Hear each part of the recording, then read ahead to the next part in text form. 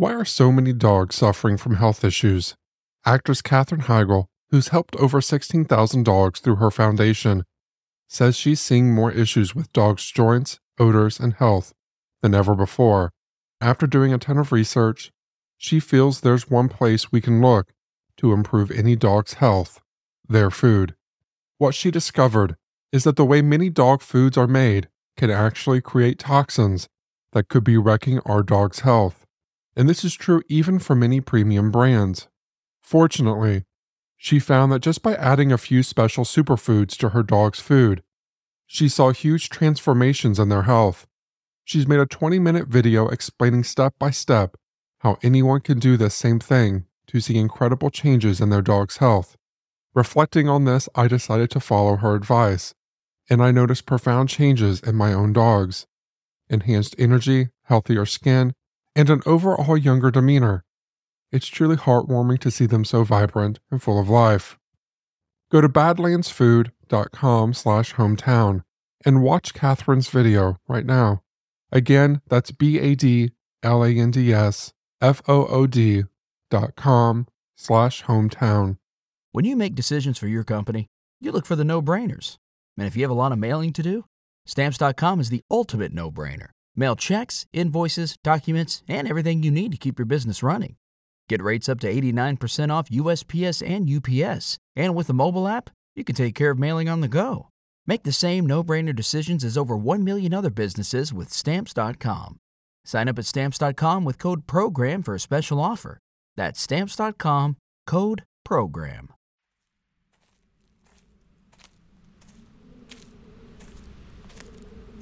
Standing alone in a small, remote central Indiana cemetery is a weird feeling. You're alone, but you're not alone. These empty cornfields would feel insignificant if it weren't for these hundreds of forgotten stones.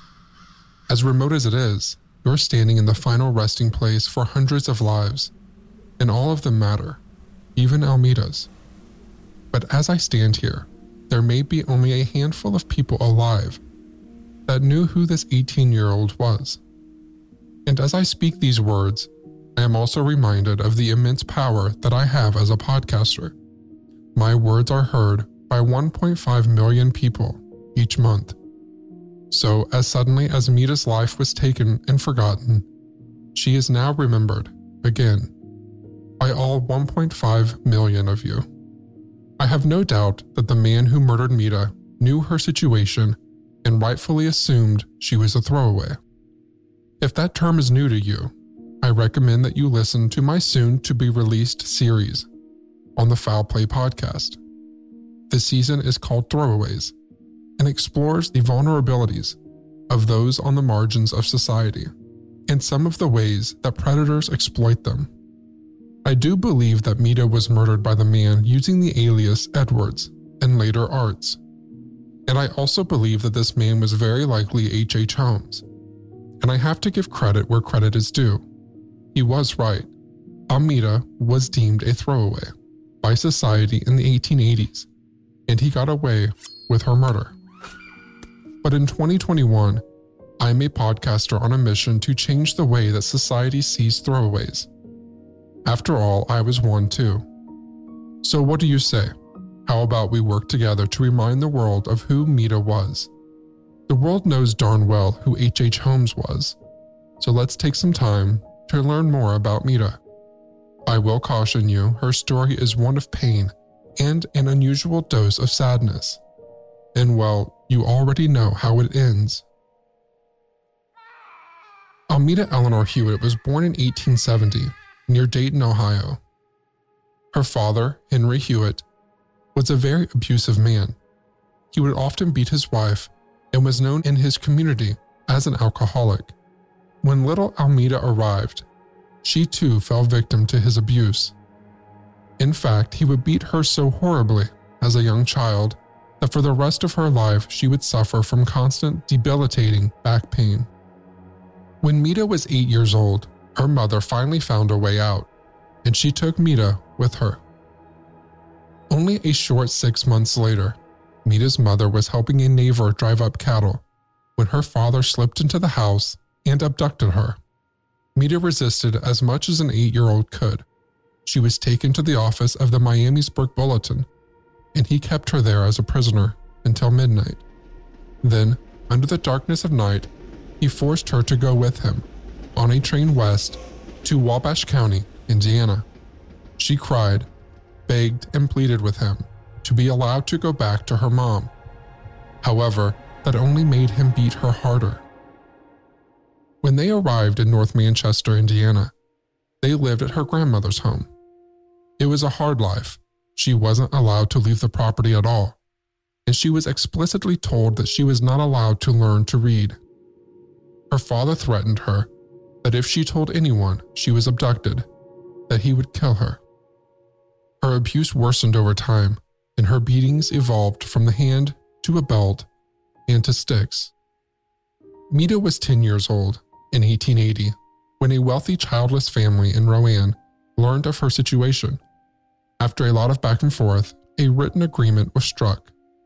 Mita would be allowed to live with the wealthy family and would be educated, and in return, they paid her father a lump sum of money. 4 years later, Mita's father tells her that her mother died years ago, and he gave her an ultimatum. He would let her go back to her comfortable life and will leave her alone. But she had to do one thing for him. So out of fear of being killed, she swears in front of a clergyman that her mother was dead and that she attended her funeral. You see, her dad wanted to remarry, and they would not allow it unless there was a witness to her mom's death. Mita's father remarries, and she gets back to her education and soon starts working as a secretary. Her father comes to her often, threatening her for money. The times when she could not pay up would be the times she would go home with bruises. When her mother, who is alive and well in Dayton, Ohio, tries to get a divorce so she can remarry, the great lie is discovered. Mita's father is suddenly in a lot of trouble and is facing jail time for breaking the law. As you can imagine, Mita's life was suddenly in danger. In an effort to get away from her father, Mita moves to Chicago in 1884 at 14 years old. She lives with a wealthy woman named Miss Turo at 99 J Street. Miss Turo was friends with the childless family Mita lived with in Rowan, and one day when Miss Turo took the train into Rowan, she learned of the situation and invited Mita to stay with her. For 2 years, Mita lives in Mrs. Turo's home in Chicago. In 1886, she meets this mysterious man that I mentioned earlier, Edwards, Arts, and possibly Holmes. They seemingly have a relationship, and Mita is well aware that he is using a fake name. I know this because of the letters she writes to her best friend in Rowan. It's important to also note that this is the same year that we know that Holmes moved to Chicago. Mita tells her friend in a letter that the man is married. However, his wife did not move to Chicago with him, and this also lines up exactly with Holmes. Suddenly, at the end of 1886, Mita leaves Chicago and returns to Rowan. I believe Miss Turo learned of the relationship between Mita and this mysterious man. At the time, it was socially unacceptable for a young lady to be with an older man, especially one who was already married. It was so socially unacceptable that it was better for her to go back to a town where her life would be endangered by her father's anger. Soon after returning to Rowan, Mita starts exchanging letters 4 times a week addressed to H.N. Edwards, care of E.L. Drenning, with Chicago Interior, Chicago, Illinois. Mita tells her best friend that he uses a fake name, owns a drugstore in Chicago and St. Louis, and that he promised to marry her if she returns. She describes him as a fine scholar who spoke German and French, and that he looks older than he really was. By the end of 1888, Mita moves back to Chicago at 168 East Superior Street. Her mystery man gets her a job at a pictorial publishing company on State near 15th Street. Within a month, her body would be found floating in the lake near Lincoln Park. Her body was described as having long brown hair. She was short, with large blue eyes. She was wearing a brown dress with a large checkered Newmarket cloak. She had on a small gold brooch, gold ring, and a gold locket. A couple days after her body was found, the mysterious man, going then by O.W. Arts, called the morgue and identified her body as Almeda Huiet from Rowan, Indiana. He stated that he was only a friend and that Meda confided in him that she was severely depressed and wanted to die. He spins a story about how she fell in love with a married man in Rowan and that she killed herself because the man did not want to be with her anymore. At a time when the Chicago police was really overwhelmed, the run-of-the-mill story about a young girl who committed suicide because she was 18 and her married lover no longer wanted her was seemingly a welcomed close to the case. There are no existing records of Almeda's death certificate, police report, or autopsy. Officials from Cook County suggested if a well-respected professional, such as a druggist, said she committed suicide, they likely just shipped her body back to Rowan without much documentation or investigation. And that seems to be what happened. Her body arrived by train back to Rowan, where her friends got together to give her a small funeral.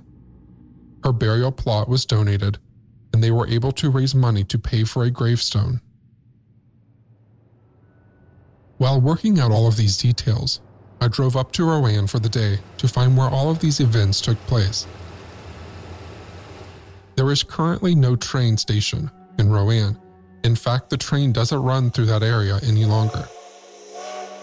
After some digging, I did locate where the train station was back in the 1880s.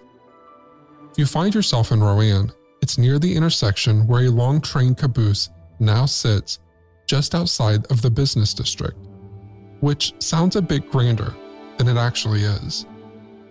The town of Rowan today is known for its covered bridge, the very bridge they would have taken Meda's body on to get to the cemetery. Her stone sits quietly in the old cemetery between the cornfields of rural Indiana. Her last name is misspelled on her stone, likely as a result of no family members participating in the funeral.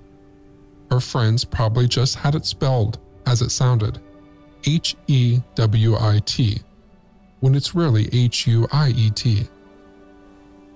So now you know the mysterious and tragic life of Almeda Huiet of Rowan, Indiana. One last time, I'll remind you of the poem her friends so caringly had placed at the base of her gravestone. Here lies a rose, a budding rose, blasted before her bloom, whose innocence did sweets disclose beyond that flower's perfume.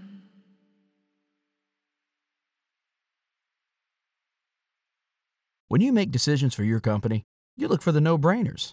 And if you have a lot of mailing to do, Stamps.com is the ultimate no-brainer. Mail checks, invoices, documents, and everything you need to keep your business running. Get rates up to 89% off USPS and UPS. And with the mobile app, you can take care of mailing on the go. Make the same no-brainer decisions as over 1 million other businesses with Stamps.com. Sign up at Stamps.com with code PROGRAM for a special offer. That's Stamps.com, code PROGRAM.